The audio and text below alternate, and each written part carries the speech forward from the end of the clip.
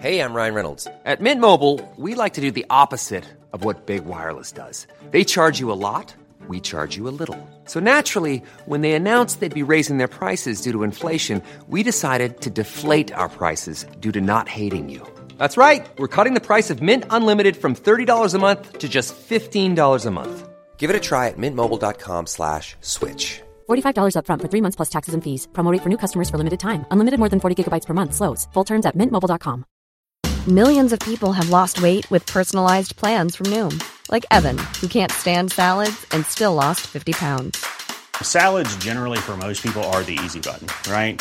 For me, that wasn't an option. I never really was a salad guy. That's just not who I am. But Noom worked for me. Get your personalized plan today at Noom.com. Real Noom user compensated to provide their story. In 4 weeks, the typical Noom user can expect to lose 1 to 2 pounds per week. Individual results may vary. Welcome to Far-Fetched Fables, part of the District of Wonders network, featuring Starship Sofa and Tales to Terrify. Everyone has a story in the District of Wonders. Come and find yours.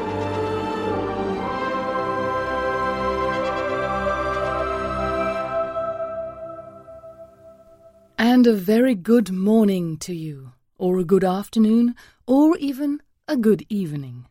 Wherever you are listening from, this is Far-Fetched Fables. And welcome to show number 100. That's right, we're officially in the triple digits now. The big 100. 100. We've made it this far with our sanity relatively intact. If you've been with us the entire time, dear listener, then we appreciate your support of Far-Fetched Fables and the District of Wonders. If you're a newcomer, then do yourself a favour and give a listen to our previous episodes. There are plenty of gems in our archives for all of you to enjoy. I'm Nicholas Seaton Clark, and we've decided to celebrate this milestone with the thrilling tale of an iconic character from the hand of a grand master of speculative fiction. To be more specific, we bring you While the Gods Laugh by Michael Moorcock, featuring his singular anti-hero Elric of Melniboné. Michael Moorcock's bibliography includes more than 50 novels and countless short stories, and his creations include Jerry Cornelius, Dorian Hawkmoon, and perhaps his best-known character, Elric. Michael was editor of the controversial British science fiction magazine New Worlds from 1964 to 1971, and again from 1976 to 1996, where he was instrumental in the science fiction New Wave. In 2008, The Times named Moorcock as one of the 50 greatest British writers since 1945. A feature-length documentary film exploring his 6-decade career, Michael Moorcock, Faith, Hope and Anxiety, is scheduled for release later this year. Born in London, he currently divides his time between Texas and Paris. We're very honoured to be featuring a story by this amazing writer. And the story is read for you by myself. For those of you who don't know very much about me, I live in a little town in almost Eastern Europe with my husband and amazing children and very patient cat. Before we get started, a note on chronology, which is often everything but linear in Mr. Moorcock's multiverse. This particular story takes place a year after the destruction of Imrir, during the events of the Dreaming City, and Elric is now making his living as a notorious mercenary. Join us now for While the Gods Laugh by Michael Moorcock.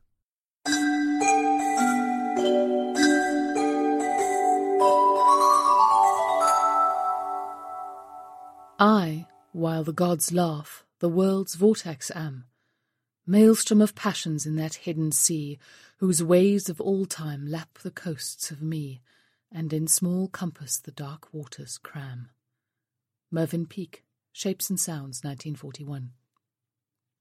Chapter 1. One night, as Elric sat moodily drinking alone in a tavern, a wingless woman of Mirin came gliding out of the storm, and rested her lithe body against him. Her face was thin and frail-boned, almost as white as Elric's own albino skin, and she wore flimsy pale green robes which contrasted well with her dark red hair. The tavern was ablaze with candle flame and alive with droning argument and gusty laughter, but the words of the woman of Murheen came clear and liquid, carrying over the zesty din. "I have sought you 20 days, she said to Elric, who regarded her insolently through hooded crimson eyes, and lazed in a high-backed chair, a silver wine-cup in his long-fingered right hand, and his left on the pommel of his sorceress rune-sword, Stormbringer. 20 days, murmured the Melnibonéan softly, speaking as if to himself, mockingly rude. A long time for a beautiful and lonely woman to be wandering the world. He opened his eyes a trifle wider and spoke to her directly. I am Elric of Melniboné, as you evidently know. I grant no favours and ask none. Bearing this in mind, tell me why you have sought me for 20 days. Equably, the woman replied, undaunted by the albino's supercilious tone. You are a bitter man, Elric. I know this also, and you are grief-haunted for reasons which are already legend. I ask you no favours, but bring you myself and a proposition. What do you desire most in the world? Peace, Elric told her simply.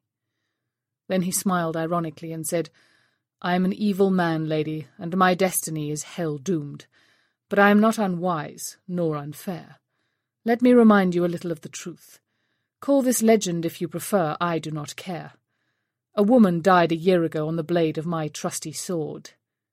He patted the blade sharply, and his eyes were suddenly hard and self-mocking.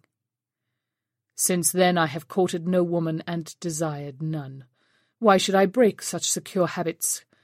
If asked, I grant you that I could speak poetry to you, and that you have a grace and beauty which moves me to interesting speculation, but I would not load any part of my dark burden upon one as exquisite as you. Any relationship between us, other than formal, would necessitate my unwilling shifting of part of that burden. He paused for an instant, and then said slowly, I should admit that I scream in my sleep sometimes, and am often tortured by incommunicable self-loathing. Go while you can, lady, and forget Elric, for he can bring only grief to your soul. With a quick movement he turned his gaze from her, and lifted the silver wine-cup, draining it and replenishing it from a jug at his side. No, said the wingless woman of Murheen calmly. I will not. Come with me. She rose and gently took Elric's hand. Without knowing why, Elric allowed himself to be led from the tavern and out into the wild, rainless storm which howled around the Filkarian city of Rashil. A protective and cynical smile hovered about his mouth as she drew him towards the sea-lashed quayside, where she told him her name. Sharillah of the Dancing Mist, wingless daughter of a dead necromancer, a cripple in her own strange land, and an outcast. Elric felt uncomfortably drawn to this calm-eyed woman who wasted few words. He felt a great surge of emotion well within him, emotion he had never thought to experience again, and he wanted to take her finely moulded shoulders and press her slim body to his. But he quelled the urge, and studied her marble delicacy and her wild hair which flowed in the wind about her head. Silence rested comfortably between them, while the chaotic wind howled mournfully over the sea. Here Elric could ignore the warm stink of the city, and he felt almost relaxed. At last, looking away from him towards the swirling sea, her green robe curling in the wind, she said, You have heard, of course, of the Dead God's Book? Elric nodded. He was interested, despite the need he felt to disassociate himself as much as possible from his fellows. The mythical book was believed to contain knowledge which could solve many problems that had plagued men for centuries. It held a holy and mighty wisdom which every sorcerer desired to sample. But it was believed destroyed, hurled into the sun when the old gods were dying in the cosmic wastes which lay beyond the outer reaches of the solar system.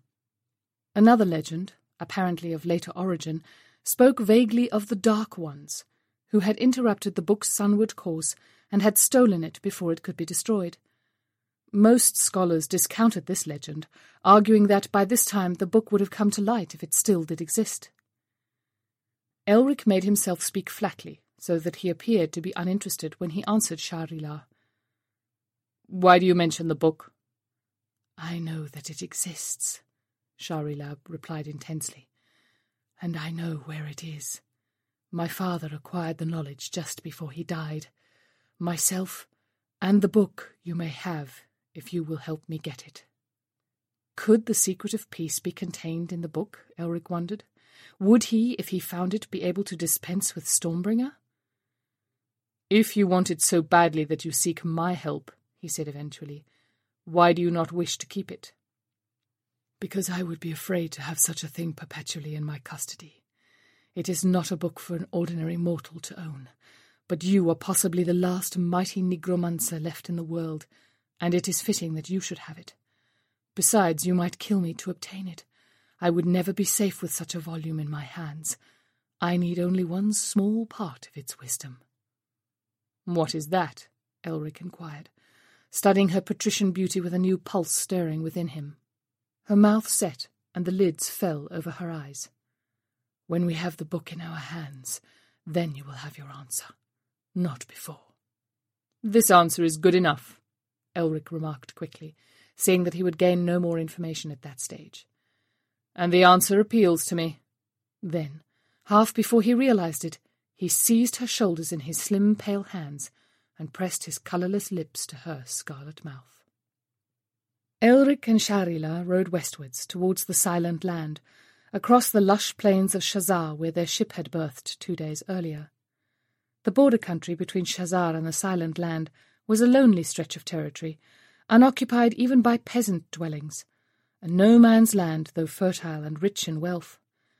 The inhabitants of Shazar had deliberately refrained from extending their borders further, for though the dwellers in the Silent Land rarely ventured beyond the marshes of the Mist, the natural borderline between the two lands, the inhabitants of Shazar held their unknown neighbours in almost superstitious fear.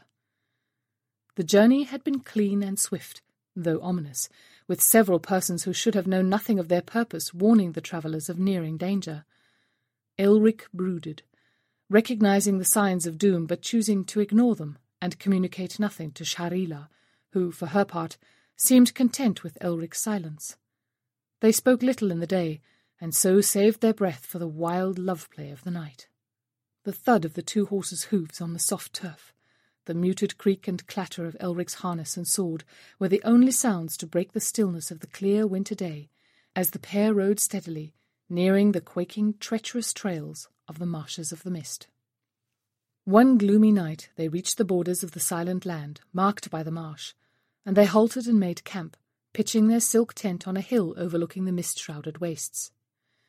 Banked like black pillows against the horizon, the clouds were ominous. The moon lurked behind them, sometimes piercing them sufficiently to send a pale, tentative beam down onto the glistening marsh or its ragged, grassy frontiers.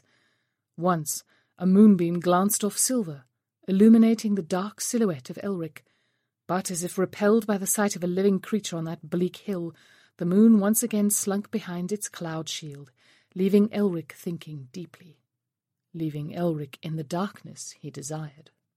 Thunder rumbled over distant mountains, sounding like the laughter of far-off gods. Elric shivered, pulled his blue cloak more tightly about him, and continued to stare over the misted lowlands.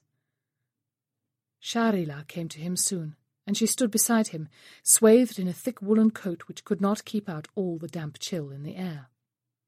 "The Silent Land," she murmured. "Are all the stories true, Elric? Did they teach you of it in old Melniboné?" Elric frowned, annoyed that she had disturbed his thoughts. He turned abruptly to look at her, staring blankly out of crimson-irised eyes for a moment, and then said flatly, "The inhabitants are unhuman and feared, this I know. Few men ventured into their territory ever. None have returned, to my knowledge. Even in the days when Melniboné was a powerful empire, this was one nation my ancestors never ruled, nor did they desire to do so. Nor did they make a treaty. The denizens of the Silent Land are said to be a dying race, far more selfish than my ancestors ever were, who enjoyed dominion over the earth long before Melnibonéans gained any sort of power. They rarely venture beyond the confines of their territory nowadays, encompassed as it is by marshland and mountains." Shahryar laughed then, with little humour. "So they are unhuman, are they, Elric? Then what of my people who are related to them? What of me, Elric?" "You're unhuman enough for me," replied Elric insouciantly, looking at her in the eyes. She smiled. "A compliment? I'll take it for one, until your glib tongue finds a better."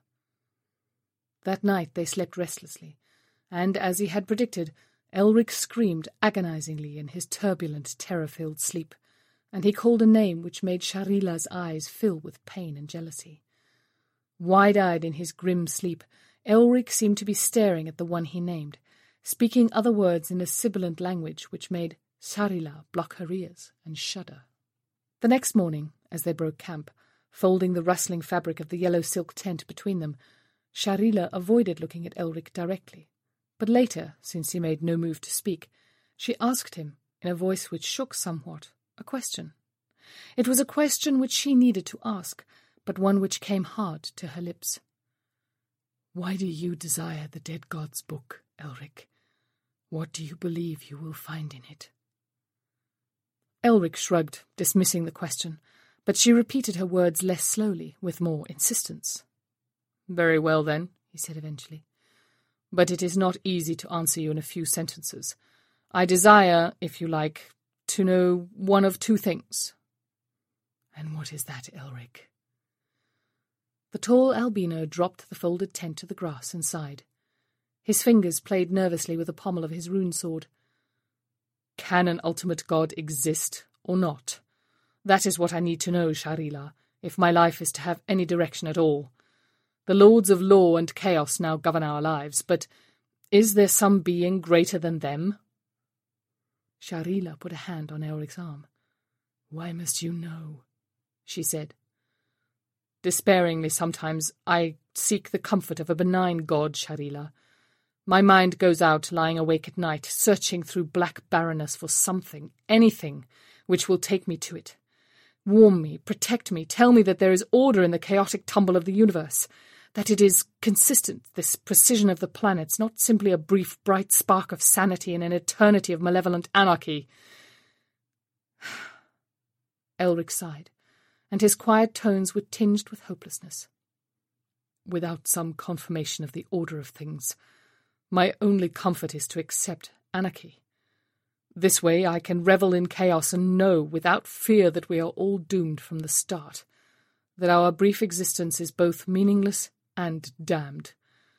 I can accept then that we are more than forsaken, because there was never anything there to forsake us. I have weighed the proof, Sharila, and must believe that anarchy prevails, in spite of all the laws which seemingly govern our actions, our sorcery, our logic.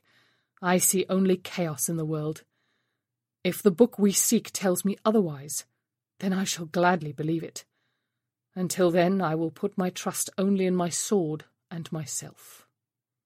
Sharila stared at Eric strangely. "Could not this philosophy of yours have been influenced by recent events in your past? Do you fear the consequences of your murder and treachery? Is it not more comforting for you to believe in deserts that are rarely just?" Elric turned on her, crimson eyes blazing in anger. But even as he made to speak, the anger fled him, and he dropped his eyes towards the ground, hooding them from her gaze. "Perhaps," he said lamely. "I do not know. That is the only real truth, Sharila.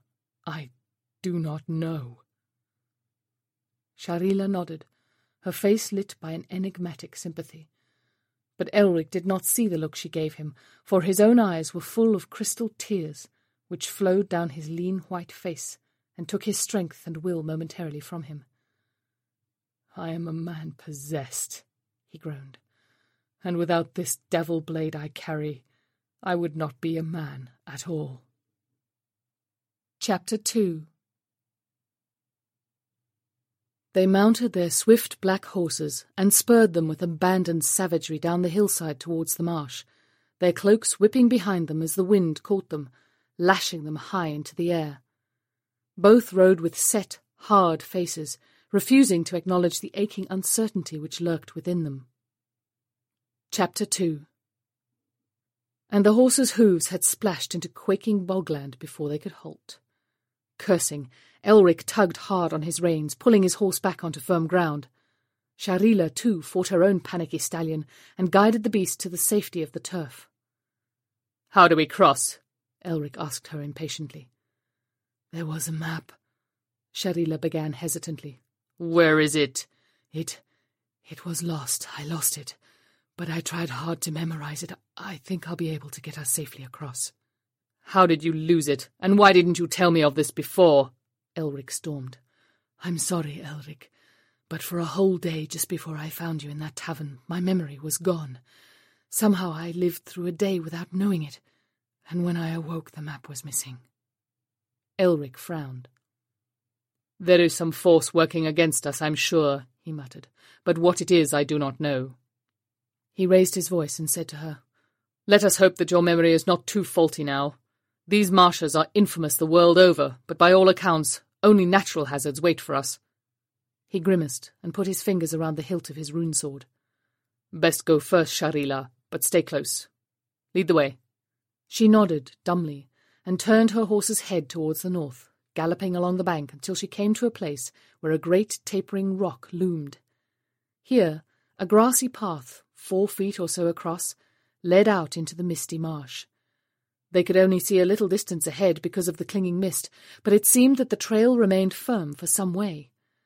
Sharila walked her horse onto the path and jolted forward at a slow trot, Elric following immediately behind her.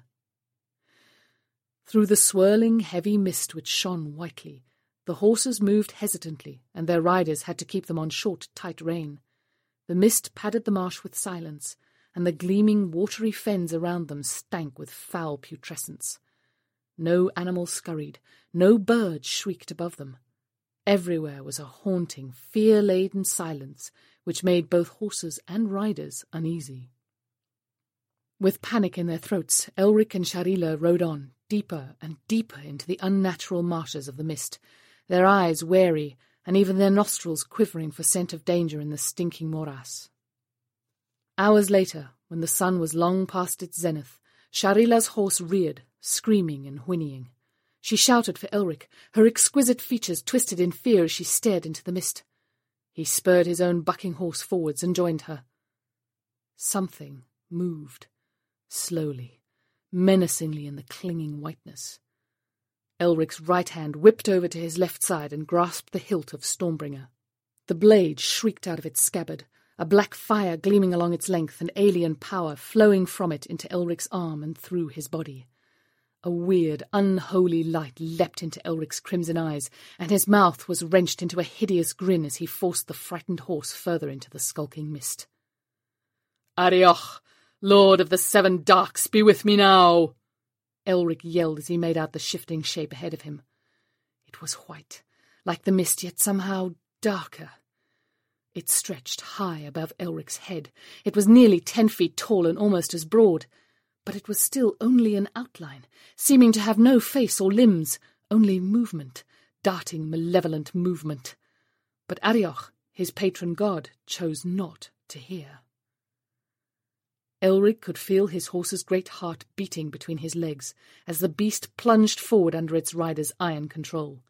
Sharila was screaming something behind him, but he could not hear the words.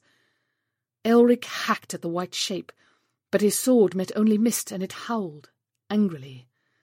The fear-crazed horse would go no further, and Elric was forced to dismount.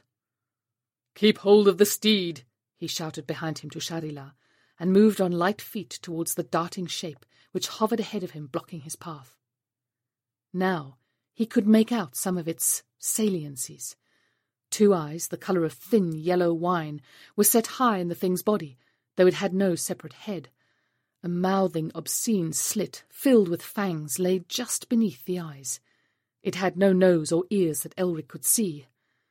4 appendages sprang from its upper parts, and its lower body slithered along the ground, unsupported by any limbs. Elric's eyes ached as he looked at it. It was incredibly disgusting to behold, and its amorphous body gave off a stench of death and decay. Fighting down his fear, the albino inched forward warily, his sword held high to parry any thrust the thing might make with its arms. Elric recognized it from a description in one of his grimoires.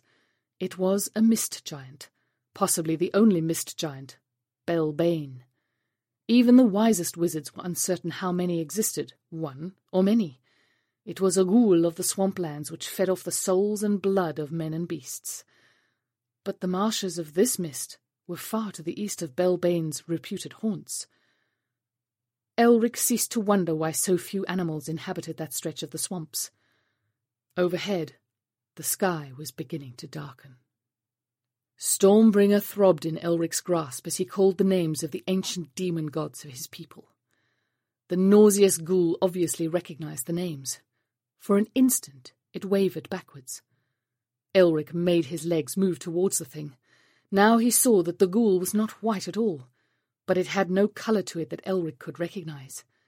There was a suggestion of orangeness, dashed with sickening greenish yellow, but he did not see the colours with his eyes. He only sensed the alien, unholy tinctures. Then Elric rushed towards the thing, shouting the names which now had no meaning to his surface consciousness. Balan, Martim, Eisma, Alastor, Sebos, Verdalet, Nizilfkim, Haborim of the fires which destroy. His whole mind was torn in two. Part of him wanted to run, to hide, but he had no control over the power which now gripped him and pushed him to meet the horror. His sword blade hacked and slashed at the shape. It was like trying to cut through water, sentient, pulsating water. But Stormbringer had effect. The whole shape of the ghoul quivered as if in dreadful pain. Elric felt himself plucked into the air, and his vision went. He could see nothing, do nothing but hack and cut at the thing which now held him. Sweat poured from him as blindly he fought on. Pain, which was hardly physical, a deeper, horrifying pain, filled his being as he howled now in agony and struck continually at the yielding bulk which embraced him and was pulling him slowly towards its gaping maw. He struggled and writhed in the obscene grasp of the thing. With powerful arms it was holding him almost lasciviously, drawing him closer as a rough lover would draw a girl. Even the mighty power intrinsic in the runesword did not seem enough to kill the monster. Though its efforts were somewhat weaker than earlier, it still drew Elric nearer to the gnashing, slavering mouth-slit. Elric cried the names again, while Stormbringer danced and sang an evil song in his right hand. In agony, Elric writhed, praying, begging and promising, but still he was drawn, inch by inch, towards the grinning maw. Savagely, grimly he fought, and again he screamed for Arioch. A mind touched his, sardonic, powerful, evil, and he knew. Arioch responded at last. Almost imperceptibly, the mist giant weakened. Elric pressed his advantage, and the knowledge that the ghoul was losing its strength gave him more power. Blindly, agony piercing every nerve of his body, he struck and struck. And then, quite suddenly, he was falling. He seemed to fall for hours, slowly, weightlessly, until he landed upon a surface which yielded beneath him. He began to sink. Far off, beyond time and space, he heard a distant voice calling to him. He did not want to hear it. He was content to lie where he was as the cold, comforting stuff in which he lay dragged him slowly into itself. Then, some sixth sense made him realize it was Sharila's voice calling him, and he forced himself to make sense out of her words. "Elric, the marsh! You're in the marsh! Don't move!" He smiled to himself. Why should he move? Down he was sinking, slowly, calmly, down into the welcoming marsh. Had there been another time like this? Another marsh? With a mental jolt, full awareness of the situation came back to him, and he jerked his eyes open. Above him was mist. To one side, a pool of unnameable colouring was slowly evaporating, giving off a foul odour. On the other side he could just make out a human form, gesticulating wildly. Beyond the human form were the barely discernible shapes of two horses. Sharila was there. Beneath him was the marsh. Thick, stinking slime was sucking him downwards as he lay spread-eagled upon it, half submerged already. Stormbringer was still in his right hand. He could just see it if he turned his head. Carefully, he tried to lift the top half of his body from the sucking morass. He succeeded, only to feel his legs sink deeper. Sitting upright, he shouted to the girl. "Shahrila, quickly, a rope!" "There is no rope, Elric."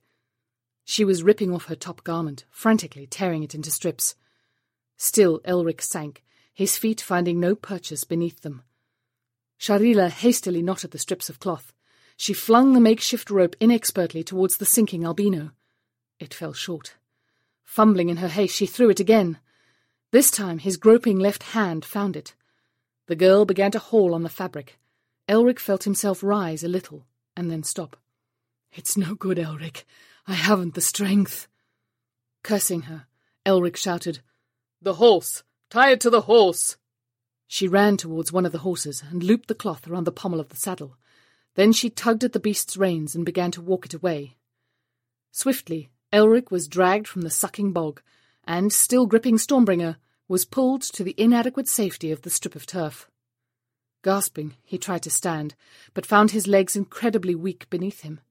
He rose, staggered, and fell. Shahrila knelt down beside him. "Are you hurt?" Elric smiled in spite of his weakness. "I don't think so." "It was dreadful. I couldn't see properly what was happening. You seemed to disappear, and then you screamed that name." She was trembling, her face pale and taut. "What name?" Elric was genuinely puzzled. "What name did I scream?" She shook her head. "It doesn't matter. But whatever it was, it saved you. You reappeared soon afterwards and fell into the marsh." Stormbringer's power was still flowing into the albino. He already felt stronger. With an effort, he got up and stumbled unsteadily towards his horse. "I'm sure that the Mist Giant does not usually haunt this marsh. It was sent here. By what or whom, I don't know, but we must get to firmer ground while we can." Shahrila said, "Which way? Back or forward?" Elric frowned. "Why, forward, of course. Why do you ask?" She swallowed and shook her head. "Let's hurry then," she said. They mounted their horses and rode with little caution, until the marsh in its cloak of mist was behind them. Now the journey took on a new urgency, as Elric realized that some force was attempting to put obstacles in their way. They rested little and savagely rode their powerful horses to a virtual standstill. On the 5th day they were riding through barren, rocky country, and a light rain was falling. The hard ground was slippery, so that they were forced to ride more slowly, huddled over the sodden necks of their horses, muffled in cloaks which only inadequately kept out the drizzling rain. They had ridden in silence for some time before they heard a ghastly cackling baying ahead of them and the rattle of hooves. Elric motioned towards a large rock looming to their right. "Shelter there," he said. "Something comes towards us, possibly more enemies. With luck, they'll pass." Shahrila mutely obeyed him, and together they waited as the hideous baying grew nearer. "One rider, several other beasts," Elric said, listening intently. "The beasts either follow or pursue the rider." Then they were in sight, racing through the rain. A man frantically spurring an equally frightened horse, and behind him, the distance decreasing, a pack of what at first appeared to be dogs. But these were not dogs. They were half dog and half bird, with the lean, shaggy bodies and legs of dogs, but possessing bird-like talons in place of paws and savagely curved beaks which snapped where muzzles should have been. "The hunting dogs of the Darcy," gasped Shahrila. "I thought that they, like their masters, were long extinct." "I also," Elric said. "What are they doing in these parts? There was never contact between the Darcy and the dwellers of this land." "Brought here by something," Shahrila whispered. "Those devil dogs will scent us, to be sure." Elric reached for his rune sword. "Then we can lose nothing by aiding their quarry," he said, urging his mount forward. "Wait here, Shahrila." By this time, the devil pack and the man they pursued were rushing past the sheltering rock, speeding down a narrow defile. Elric spurred his horse down the slope. "Ho there!" he shouted to the frantic rider. "Turn and stand, my friend. I'm here to aid you." His moaning rune sword lifted high, Elric thundered towards the snapping, howling devil dogs, and his horse's hooves struck one with an impact which broke the unnatural beast's spine. There were some 5 or 6 of the weird dogs left. The rider turned his horse and drew a long sabre from a scabbard at his waist. He was a small man with a broad, ugly mouth. He grinned in relief. "A lucky chance, this meeting, good master." This was all he had time to remark before two of the dogs were leaping at him, and he was forced to give his whole attention to defending himself from their slashing talons and snapping beaks. The other three dogs concentrated their vicious attention upon Elric. One leapt high, its beak aimed at Elric's throat. He felt foul breath on his face and hastily brought Stormbringer round in an arc which chopped the dog in two. Filthy blood spat at Elric and his horse, and the scent of it seemed to increase the fury of the other dog's attack. But the blood made the dancing black rune sword sing an almost ecstatic tune, and Elric felt it writhe in his grasp and stab at another of the hideous dogs. The point caught the beast just below its breastbone as it reared up at the albino. It screamed in terrible agony and turned its beak to seize the blade.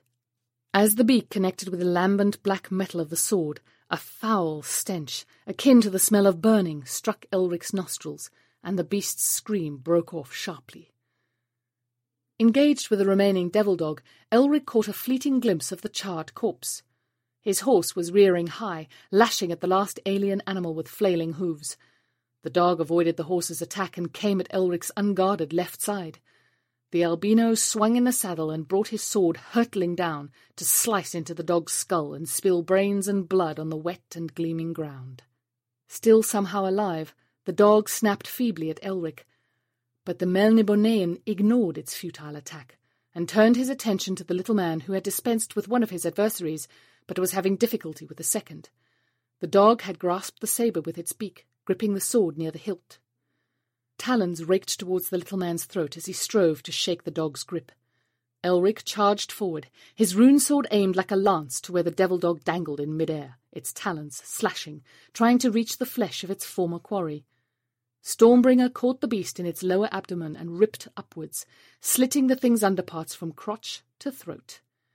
It released its hold on the small man's sabre and fell writhing to the ground. Elric's horse trampled it into the rocky ground.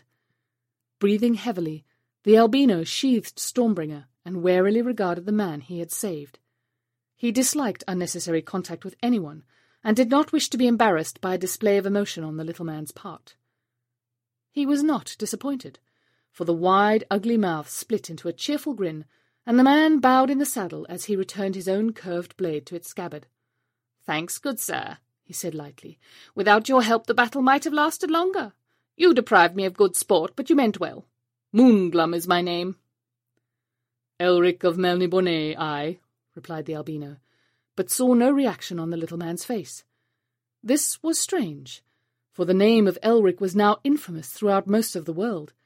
The story of his treachery and the slaying of his cousin Simoril had been told and elaborated upon in taverns throughout the young kingdoms. Much as he hated it, he was used to receiving some indication of recognition from those he met. His albinism was enough to mark him. Intrigued by Moonglum's ignorance and feeling strangely drawn towards the cocky little rider, Elric studied him in an effort to discover from what land he came. Moonglum wore no armour, and his clothes were of faded blue material, travel-stained and worn. A stout leather belt carried the sabre, a dirk, and a woolen purse. Upon his feet, Moonglum wore ankle-length boots of cracked leather. His horse furniture was much used, but of obviously good quality. The man himself, seated high in the saddle, was barely more than 5 feet tall, with legs too long in proportion to the rest of his slight body. His nose was short and up-tilted, beneath grey-green eyes, large and innocent-seeming. A mop of vivid red hair fell over his forehead and down his neck unrestrained. He sat his horse comfortably, still grinning but looking now behind Elric to where Sharila rode to join them. Moonglum bowed elaborately as the girl pulled her horse to a halt. Elric said coldly, "The Lady Sharila, Master Moonglum of—" "Of Elware," Moonglum supplied, "the mercantile capital of the East, the finest city in the world." Elric recognized the name. "So you are from Elware, Master Moonglum. I've heard of the place. A new city, is it not? Some few centuries old, you've ridden far." "Indeed I have, sir. Without knowledge of the language used in these parts, the journey would have been harder, but luckily the slave who inspired me with tales of his homeland taught me the speech thoroughly." "But why do you travel these parts? Have you not heard the legends?" Sharila spoke incredulously. "Those very legends were what brought me hence. and I'd begun to discount them until those unpleasant pups set upon me. For what reason they decided to give chase I will not know, for I gave them no cause to take a dislike to me. This is indeed a barbarous land." Elric was uncomfortable. Light talk of the kind which Moonglum seemed to enjoy was contrary to his own brooding nature, but in spite of this, he found that he was liking the man more and more. It was Moonglum who suggested that they travel together for a while. Shaarila objected, giving Elric a warning glance, but he ignored it. "Very well then, friend Moonglum. Since 3 are stronger than 2, we'd appreciate your company. We ride towards the mountains." Elric himself was feeling in a more cheerful mood. "And what do you seek there?" Moonglum inquired. "A secret," Elric said, and his newfound companion was discreet enough to drop the question. If you thought the only way to get a more defined jawline with natural-looking results was through surgery, think again. Juvederm Volux XC is a non-surgical injectable gel filler that improves moderate to severe loss of jawline definition and can help you achieve natural-looking results with little downtime. Even better, this improved definition lasts up to 1 year with optimal treatment. No maintenance required. Improve jawline definition for a smooth, sculpted look with Juvederm Volux XC. For important safety information and to find a licensed specialist, visit Juvederm.com. That's JUVEDERM.com. Not for people with severe allergic reactions, allergies to lidocaine, or the proteins used in Juvederm. Common side effects include injection site redness, swelling, pain, tenderness, firmness, lumps, bumps, bruising, discoloration, or itching. There's a risk of unintentional injection into a blood vessel, which can cause vision abnormalities, blindness, stroke, temporary scabs, or scarring. Talk to a licensed specialist to find out if it's right for you. When you're ready to pop the question, the last thing you want to do is second-guess the ring. At BlueNile.com, you can design a one-of-a-kind ring with the ease and convenience of shopping online. Choose your diamond and setting. When you find the one, you'll get it delivered right to your door. Go to BlueNile.com and use promo code LISTEN to get $50 off your purchase of $500 or more. That's code LISTEN at BlueNile.com for $50 off your purchase. BlueNile.com, code LISTEN. Mom deserves the best, and there's no better place to shop for Mother's Day than Whole Foods Market. They're your destination for unbeatable savings, from premium gifts to show-stopping flowers and irresistible desserts. Start by saving 33% with Prime on all body care and candles. Then get a 15-stem bunch of tulips for just $9.99 each with Prime. Round out Mom's menu with festive rosé, irresistible berry chantilly cake, and more special treats. Come celebrate Mother's Day at Whole Foods Market. Chapter 3. So they rode, while the rainfall increased and splashed and sang among the rocks, with the sky like dull steel above them, and the wind crooning a dirge about their ears. 3 small figures riding swiftly towards the black mountain barrier, which rose over the world like a brooding god. And perhaps it was a god that laughed sometimes as they neared the foothills of the range, or perhaps it was the wind whistling through the dark mystery of canyons and precipices, and the tumble of basalt and granite which climbed towards lonely peaks. Thunderclouds formed around those peaks, and lightning smashed downwards like a monster finger searching the earth for grubs. Thunder rattled over the range, and Shaarila spoke her thoughts at last to Elric, spoke them as the mountains came in sight. "Elric, let us go back, I beg you. Forget the book. There are too many forces working against us. Take heed of the signs, Elric, or we are doomed." But Elric was grimly silent, for he had long been aware that the girl was losing her enthusiasm for the quest she had started. "Elric, please. We will never reach the book. Elric, turn back." She rode beside him, pulling at his garments until impatiently he shrugged himself clear of her grasp and said, "I am intrigued too much to stop now. Either continue to lead the way, or tell me what you know and stay here. You desired to sample the book's wisdom once, but now a few minor pitfalls on our journey have frightened you. What was it you needed to learn, Shaarila?" She did not answer him, but said instead, "And what was it you desired, Elric? Peace, you told me. Well, I warn you, you'll find no peace in those grim mountains, if we reach them at all." "You have not been frank with me, Sharila," Elric said coldly, still looking ahead of him at the Black Peaks. "You know something of the forces seeking to stop us." She shrugged. "It matters not. I know little. My father spoke a few vague warnings before he died, that is all." "What did he say?" "He said that he who guards the book would use all his power to stop mankind from using its wisdom." "What else?" "Nothing else. But it is enough, now that I see that my father's warning was truly spoken. It was this guardian who killed him, Elric, or one of the guardian's minions. I do not wish to suffer that fate, in spite of what the book might do for me. I had thought you powerful enough to aid me, but now I doubt it." "I have protected you so far," Elric said simply. "Now tell me what you seek from the book." "I am too ashamed." Elric did not press the question, but eventually she spoke softly, almost whispering. "I sought my wings," she said. "Your wings? You mean the book might give you a spell so that you could grow wings?" Elric smiled ironically. "And that is why you seek the vessel of the world's mightiest wisdom?"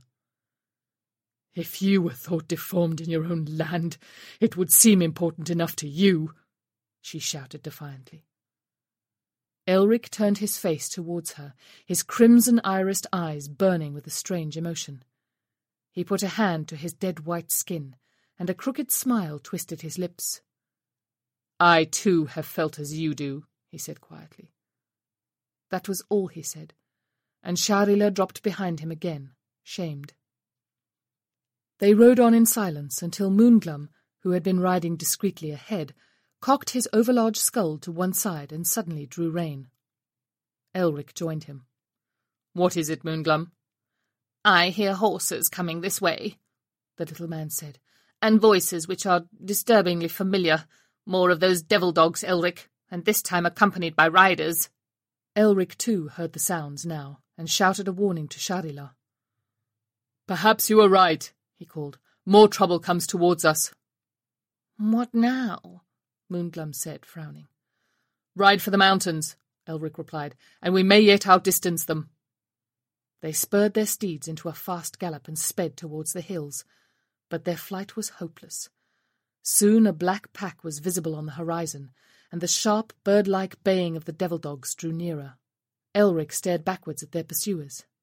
Night was beginning to fall, and visibility was decreasing with every passing moment, but he had a vague impression of the riders who raced behind the pack. They were swathed in dark cloaks and carried long spears.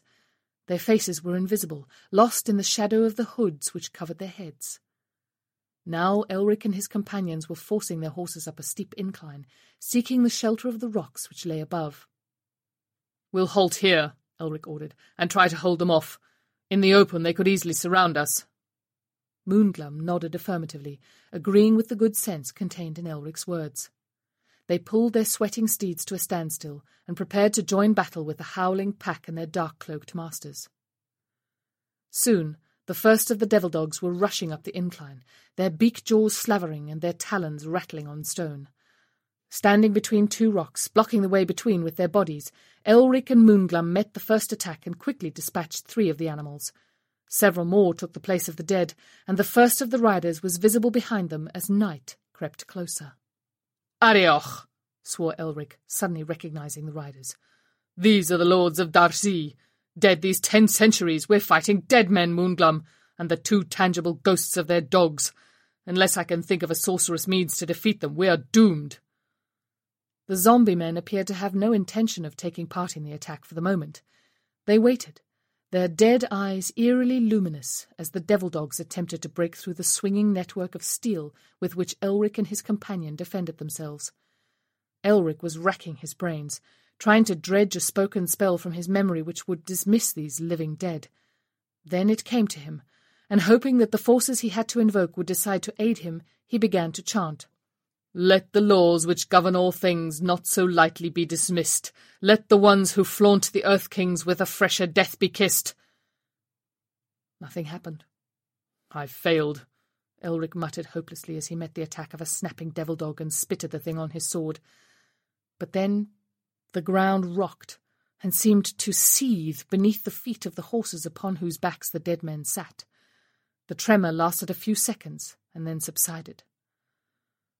The spell was not powerful enough, Elric sighed. The earth trembled again, and small craters formed in the ground of the hillside upon which the dead lords of Darzi impassively waited. Stones crumbled, and the horses stamped nervously. Then the earth rumbled. "Back!" yelled Elric warningly. "Back, or we'll go with them!" They retreated, backing toward Shar-ila and their waiting horses as the ground sagged beneath their feet.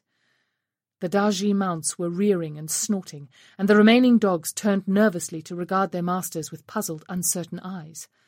A low moan was coming from the lips of the living dead. Suddenly, a whole area of the surrounding hillside split into cracks, and yawning crannies appeared in the surface. Elric and his companions swung themselves onto their horses as, with a fretful, multi-voiced scream, the dead lords were swallowed by the earth, returning to the depths from which they had been summoned. A deep, unholy chuckle arose from the shattered pit. It was the mocking laughter of the earth elemental King Gromme, taking his rightful subjects back into his keeping. Whining, the devil dogs slunk towards the edge of the pit, sniffing around it. Then, with one accord, the black pack hurled itself down into the chasm, following its masters to whatever unholy doom awaited it. Moonglum shuddered. "You are on familiar terms with the strangest people, friend Elric," he said shakily, and turned his horse towards the mountains again. They reached the Black Mountains on the following day, and nervously Shar-ila led them along the rocky route she had memorized. She no longer pleaded with Elric to return. She was resigned to whatever fate awaited them. Elric's obsession was burning within him, and he was filled with impatience, certain that he would find, at last, the ultimate truth of existence in the dead god's book. Moonglum was cheerfully sceptical, while Shar-ila was consumed with foreboding. Rain still fell, and the storm growled and crackled above them. But, as the driving rainfall increased with fresh insistence, they came at last to the black, gaping mouth of a huge cave. "I can lead you no further," Shar-ila said wearily. "The book lies somewhere beyond the entrance to this cave." Elric and Moonglum looked uncertainly at one another, neither of them sure what move to make next. To have reached their goal seemed somehow anticlimactic, for nothing blocked the cave entrance, and nothing appeared to guard it. "It is inconceivable," said Elric, "that the dangers which beset us were not engineered by something, yet here we are, and no one seeks to stop us entering. Are you sure that this is the right cave, Shar-ila?" The girl pointed upwards to the rock above the entrance. Engraved in it was a curious symbol which Elric instantly recognized. "The sign of chaos!" Elric exclaimed. "Perhaps I should have guessed." "What does it mean, Elric?" Moonglum asked. "That is the symbol of everlasting disruption and anarchy," Elric told him. "We are standing in territory presided over by the Lords of Entropy, or one of their minions. So that is who our enemy is. This can only mean one thing. The book is of extreme importance to the order of things on this plane, possibly all the myriad planes of the multiverse. It was why Arioch was reluctant to aid me. He too is the Lord of Chaos." Moonglum stared at him in puzzlement. "What do you mean, Elric?" "Know you not that two forces govern the world, fighting an eternal battle?" Elric replied. "Law and chaos. The upholders of chaos state that in such a world as they rule, all things are possible. Opponents of chaos, those who ally themselves with the forces of law, say that without law, nothing material is possible. Some stand apart, believing that a balance between the two is the proper state of things, but we cannot. We have become embroiled in a dispute between the two forces. The book is valuable to either faction, obviously, and I could guess that the minions of entropy are worried what power we might release if we obtain this book. Law and chaos rarely interfere directly in men's lives. That is why only adepts are fully aware of their presence. Now, perhaps, I will discover at last the answer to the one question which concerns me. Does an ultimate force rule over the opposing factions of law and chaos?" Elric stepped through the cave entrance, peering into the gloom while the others hesitantly followed him. "The cave stretches back a long way. All we can do is press on until we find its far wall," Elric said. "Let's hope that its far wall lies not downwards," Moonglum said ironically as he motioned Elric to lead on. They stumbled forward as the cave grew darker and darker. Their voices were magnified and hollow to their ears as the floor of the cave slanted sharply down. "This is no cave," Elric whispered. "It's a tunnel, but I cannot guess where it leads."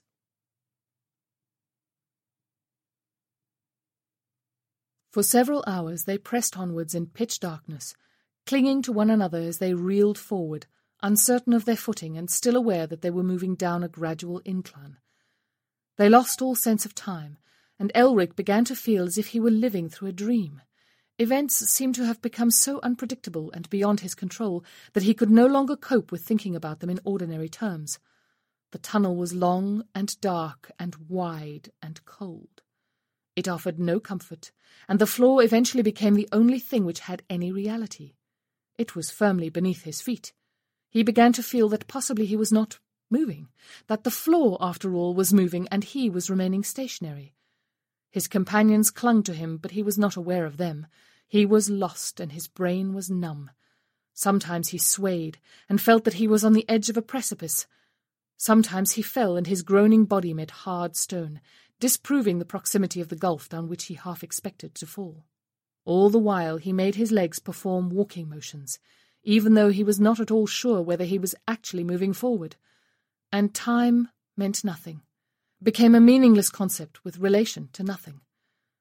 Until, at last, he was aware of a faint blue glow ahead of him, and he knew that he had been moving forward. He began to run down the incline, but found that he was going too fast and had to check his speed. There was a scent of alien strangeness in the cool air of the cave tunnel, and fear was a fluid force which surged over him, something separate from himself. The others obviously felt it too, for, though they said nothing, Elric could sense it. Slowly they moved downward, drawn like automatons towards the pale blue glow below them.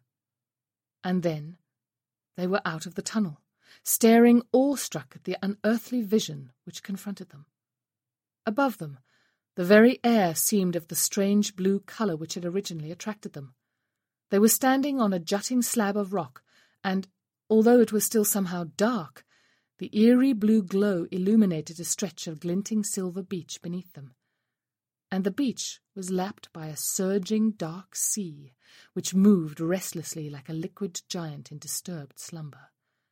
Scattered along the silver beach were the dim shapes of wrecks, the bones of peculiarly designed boats, each of a different pattern from the rest. The sea surged away into darkness, and there was no horizon, only blackness. Behind them they could see a sheer cliff which was also lost in darkness beyond a certain point, and it was cold, bitterly cold, with an unbelievable sharpness, for though the sea threshed beneath them, there was no dampness in the air, no smell of salt. It was a bleak and awesome sight, and apart from the sea, they were the only things that moved, the only things to make sound, for the sea was horribly silent in its restless movement. "What now, Elric?" whispered Moonglum, shivering. Elric shook his head, and they continued to stand there for a long time, until the albino, his white face and hands ghastly in the alien light, said, "Since it is impracticable to return, we shall venture over the sea." His voice was hollow, and he spoke as one who was unaware of his words. Steps, cut into the living rock, led down towards the beach, and now Elric began to descend them. Staring around them, their eyes lit by a terrible fascination, the others allowed him to lead them. Chapter 4. Their feet profaned the silence as they reached the silver beach of crystalline stones and crunched across it. Elric's crimson eyes fixed upon one of the objects littering the beach, and he smiled. He shook his head savagely from side to side as if to clear it. Trembling, he pointed to one of the boats, and the pair saw that it was intact, unlike the others. It was yellow and red, vulgarly gay in this environment, and nearing it they observed that it was made of wood, yet unlike any wood they had seen. Moonglum ran his stubby fingers along the length. "Hard as iron," he breathed. "No wonder it has not rotted as the others have." He peered inside and shuddered. "Well, the owner won't argue if we take it," he said wryly. Elric and Sharila understood him when they saw the unnaturally twisted skeleton which lay at the bottom of the boat. Elric reached inside and pulled the thing out, hurling it on the stones. It rattled and rolled over the gleaming shingle, disintegrating as it did so, scattering bones over a wide area. The skull came to rest by the edge of the beach, seeming to stare sightlessly out over the disturbing ocean. As Elric and Moonglum strove to push and pull the boat down the beach towards the sea, Sharila moved ahead of them and squatted down, putting her hand into the wetness. She stood up sharply, shaking the stuff from her hand. "This is not water as I know it," she said. They heard her, but said nothing. "We'll need a sail," Elric murmured. The cold breeze was moving out over the ocean. "A cloak should serve." He stripped off his cloak and knotted it to the mast of the vessel. "Two of us will have to hold this at either edge," he said. "That way we'll have some slight control over the direction the boat takes. It's makeshift, but the best we can manage." They shoved off, taking care not to get their feet in the sea. The wind caught the sail and pushed the boat out over the ocean, moving at a faster pace than Elric had at first reckoned.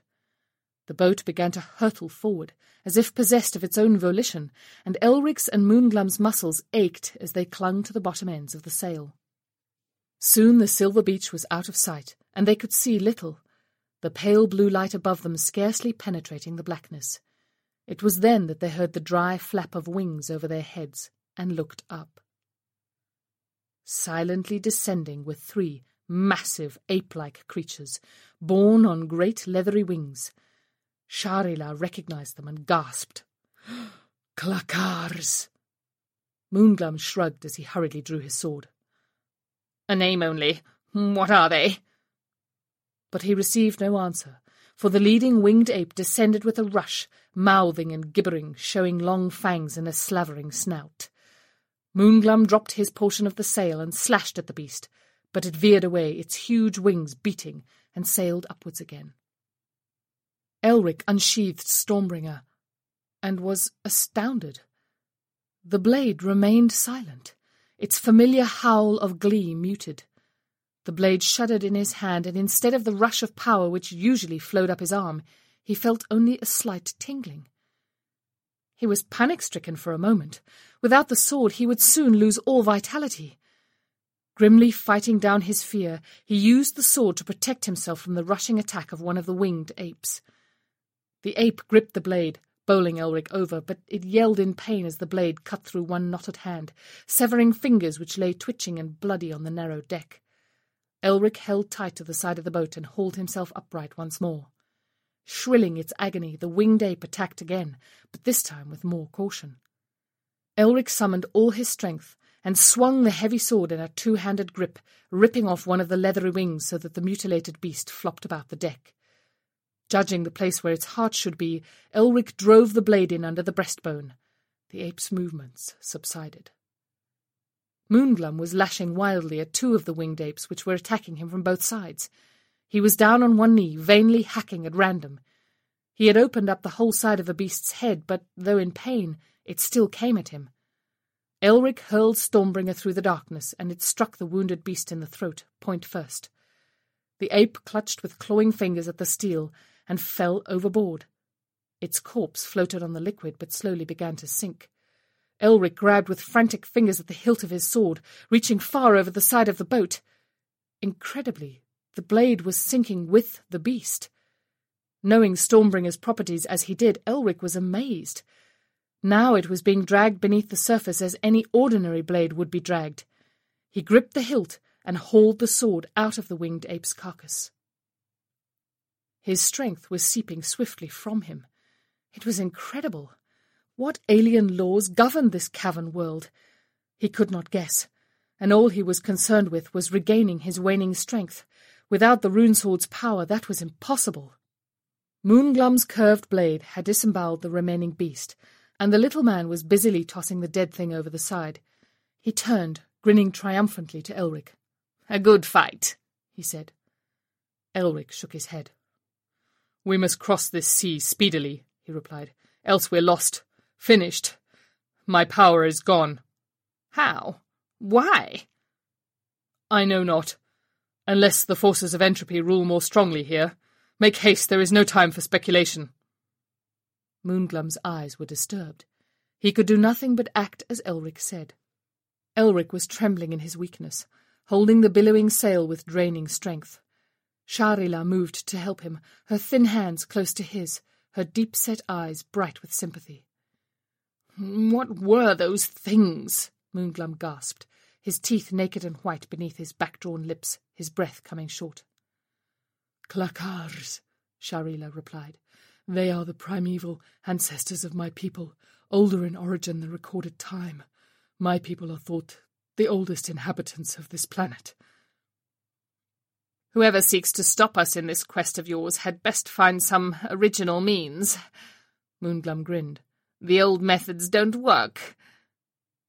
But the other two did not smile, for Elric was half fainting, and the woman was concerned only with his plight. Moonglum shrugged, staring ahead. When he spoke again some time later, his voice was excited. "We're nearing land." Land it was, and they were travelling fast towards it. Too fast. Elric heaved himself upright and spoke heavily and with difficulty. "Drop the sail." Moonglum obeyed him. The boat sped on, struck another stretch of silver beach and ground up it, the prow ploughing a dark scar through the glinting shingle. It stopped suddenly, tilting violently to one side, so that the three were tumbled against the boat's rail. Shaarila and Moonglum pulled themselves upright and dragged the limp and nerveless albino onto the beach. Carrying him between them, they struggled up the beach until the crystalline shingle gave way to thick, fluffy moss, padding their footfalls. They laid the albino down and stared at him worriedly, uncertain of their next actions. Elric strained to rise, but was unable to do so. "Give me time," he gasped. "I won't die, but already my eyesight is fading. I can only hope that the blade's power will return on dry land." With a mighty effort, he pulled Stormbringer from its scabbard, and he smiled in relief as the evil runesword moaned faintly, and then, slowly, its song increased in power as black flame flickered along its length. Already the power was flowing into Elric's body, giving him renewed vitality. But even as strength returned, Elric's crimson eyes flared with terrible misery. "Without this black blade," he groaned, "I am nothing, as you see. But what is it making of me? Am I to be bound to it forever?" The others did not answer him, and they were both moved by an emotion they could not define, an emotion blended of fear, hate, and pity, linked with something else. Eventually, Elric rose, trembling, and silently led them up the mossy hillside towards a more natural light, which filtered from above. They could see that it came from a wide chimney, leading apparently to the upper air. By means of the light, they could soon make out a dark, irregular shape which towered in the shadow of the gap. As they neared the shape, they saw that it was a castle of black stone, a sprawling pile covered with dark green crawling lichen, which curled over its ancient bulk with an almost sentient protectiveness. Towers appeared to spring at random from it, and it covered a vast area. There seemed to be no windows in any part of it, and the only orifice was a rearing doorway blocked by thick bars of a metal which glowed with dull redness, but without heat. Above this gate, in flaring amber, was the sign of the Lords of Entropy, representing 8 arrows radiating from a central hub in all directions. It appeared to hang in the air without touching the black, lichen-covered stone. "I think our quest ends here," Elric said grimly. "Here or nowhere." "Before I go any further, Elric, I'd like to know what it is you seek," Moonglum murmured. "I think I've earned the right." "A book," Elric said carelessly. "The Dead God's book. It lies within those castle walls, of that I'm certain. We've reached the end of our journey." Moonglum shrugged. "I might not have asked," he smiled, "for all your words mean to me. I hope that I will be allowed some small share of whatever treasure it represents." Elric grinned, in spite of the coldness which gripped his bowels, but he did not answer Moonglum. "We need to enter the castle first," he said instead. As if the gates had heard him, the metal bars flared to a pale green, and then their glow faded back to red, and finally dulled into non-existence. The entrance was unbarred, and their way apparently clear. "I like not that," growled Moonglum. "Too easy. A trap awaits us. Are we to spring it at the pleasure of whoever dwells within the castle confines?" "What else can we do?" Elric spoke quietly. "Go back. Or forward. Avoid the castle. Do not tempt he who guards the book." Sharila was gripping the albino's right arm, her whole face moving with fear, her eyes pleading. "Forget the book, Elric." "Now?" Elric laughed humorously. "Now? After this journey? No, Sharila, not when the truth is so close. Better to die than never to have tried to secure the wisdom in the book when it lies so near." Sharila's clutching fingers relaxed their grip, and her shoulders slumped in hopelessness. "We cannot do battle with the minions of entropy." "Perhaps we will not have to." Eric did not believe his own words, but his mouth was twisted with some dark emotion, intense and terrible. Moonglum glanced at Sharila. "Sharila is right," he said with conviction. "You'll find nothing but bitterness, possibly death, inside those castle walls. Let us instead climb yonder steps and attempt to reach the surface." He pointed to some twisting steps which led towards the yawning rent in the cavern roof. Elric shook his head. "No. You go if you like." Moonglum grimaced in perplexity. "You're a stubborn one, friend Elric. Well, if it's all or nothing, then I'm with you. But personally, I've always preferred compromise." Elric began to walk slowly forward towards the dark entrance of the bleak and towering castle. In a wide, shadowy courtyard, a tall figure, wreathed in scarlet fire, stood awaiting them.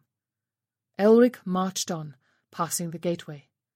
Moonglum and Sharila nervously followed. Gusty laughter roared from the mouth of the giant, and the scarlet fire fluttered about him.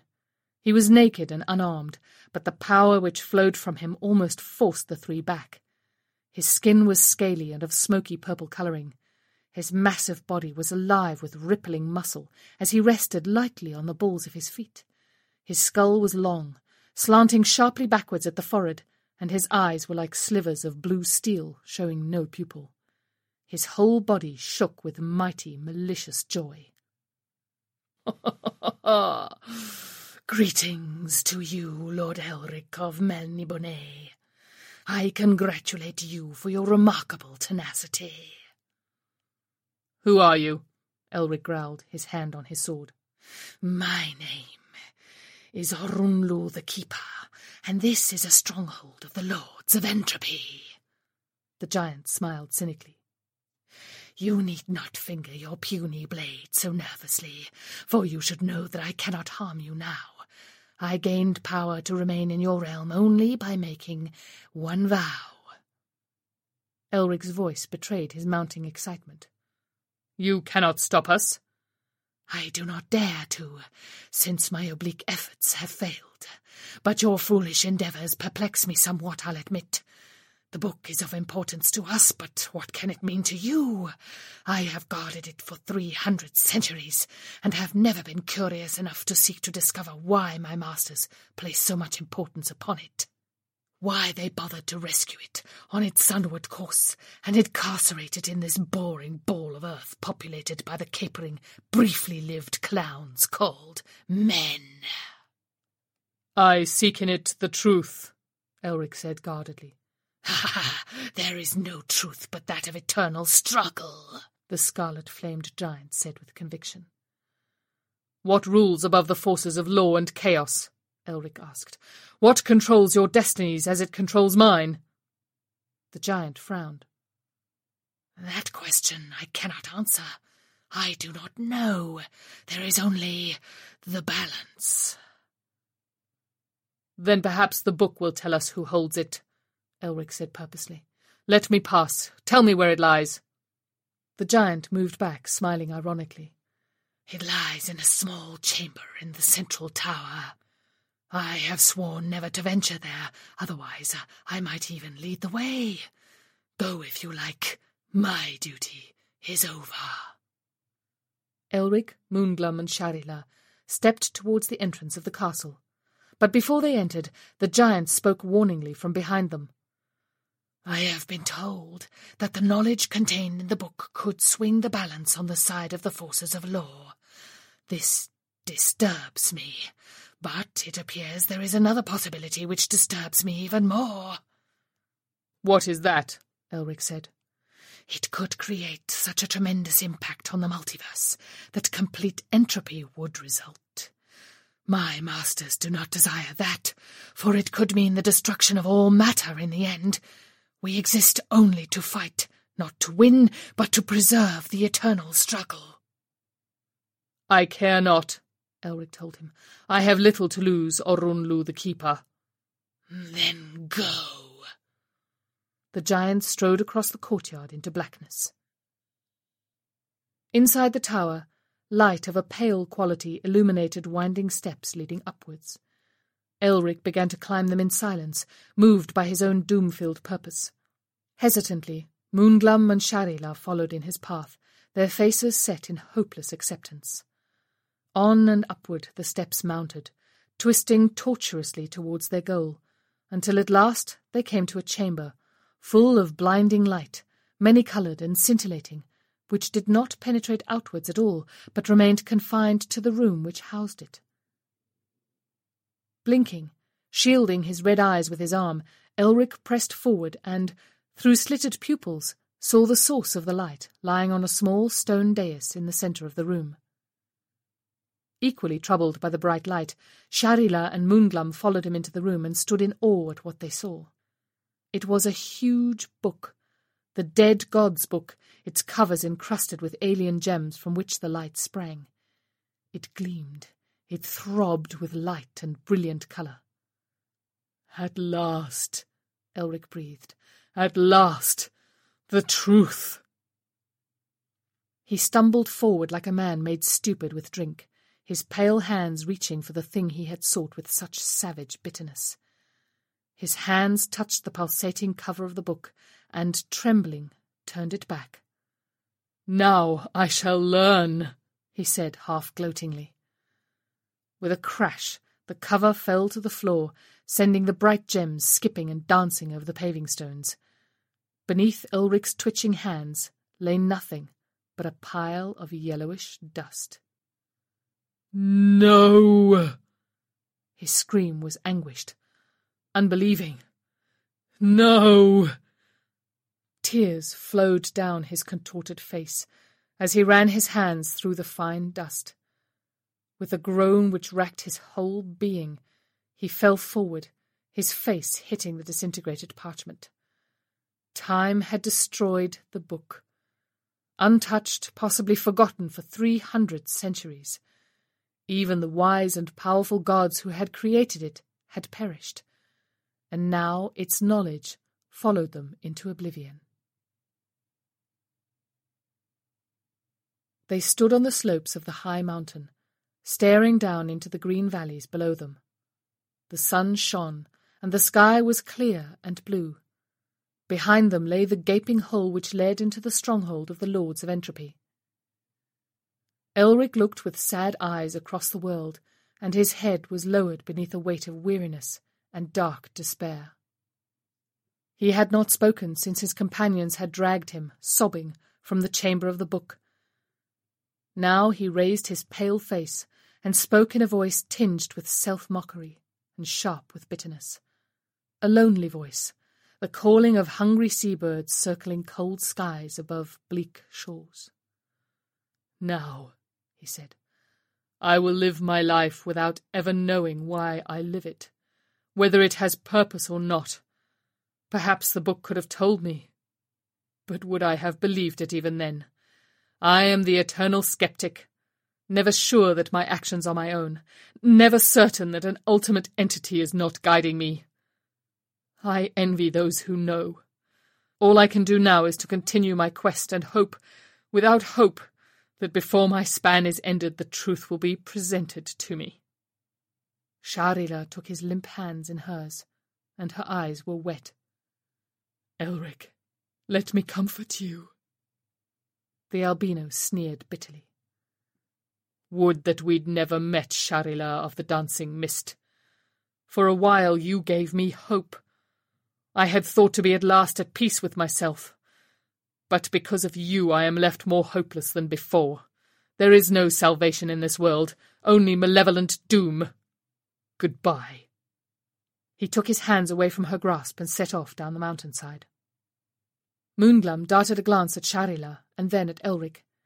He took something from his purse and put it in the girl's hand. "Good luck," he said, and then he was running after Elric until he caught him up. Still striding, Elric turned at Moonglum's approach, and despite his brooding misery said, "What is it, friend Moonglum? Why do you follow me?" "I've followed you this far, Master Elric, and I see no reason to stop," grinned the little man. "Besides, unlike yourself, I'm a materialist. We'll need to eat, you know." Elric frowned, feeling a warmth growing within him. "What do you mean, Moonglum?" Moonglum chuckled. "I take advantage of situations of any kind where I may," he answered. He reached into his purse and displayed something on his outstretched hand, which shone with a dazzling brilliancy. It was one of the jewels from the cover of the book. "There are more in my purse," he said, "and each one worth a fortune." He took Elric's arm. "Come, Elric, what new lands shall we visit so that we may change these baubles into wine and pleasant company?" Behind them, standing stock still on the hillside, Shahryar stared miserably after them until they were no longer visible. The jewel Moonglum had given her dropped from her fingers and fell, bouncing and bright, until it was lost amongst the heather. Then she turned, and the dark mouth of the cavern yawned before her.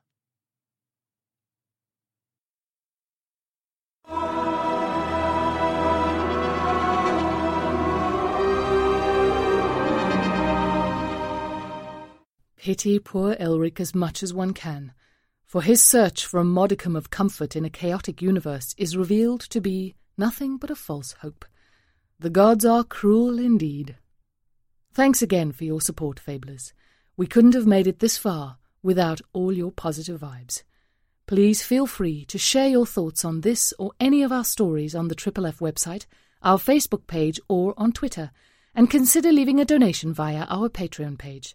We're looking forward to sharing another 100 episodes with you, and your support will help make that happen. One more thing. Our sister podcast, Starship Sofa, is eligible for the Hugo Award this year. If you think she is worthy, please feel free to pop over to their site via the link in our show notes and nominate her. Remember always that Far-Fetched Fables operates under a Creative Commons Attribution Non-Commercial No Derivatives 3.0 license, which means you can download the content and share it all you like, but don't change it and don't sell it. And be sure to give credit where credit is due. All other copyright remains that of the authors, and violators shall feel the cold kiss of Stormbringer. I have been incredibly honoured to be your host for the past 100 episodes, and I'm looking forward to hosting the next 100, with my amazing team editor Gary Dowell and audio engineer Mark Zanfardino behind me. I feel ready to bring you more fantastic fiction in the years to come. And on that slightly soppy note, I shall sign off. I'll see you next week for 101. Bye now. This presentation has been brought to you by the District of Wonders Network, dedicated to podcasting the finest genre fiction. You can learn more about the District of Wonders and their many literary productions at their website, www.districtofwonders.com. Thank you for listening.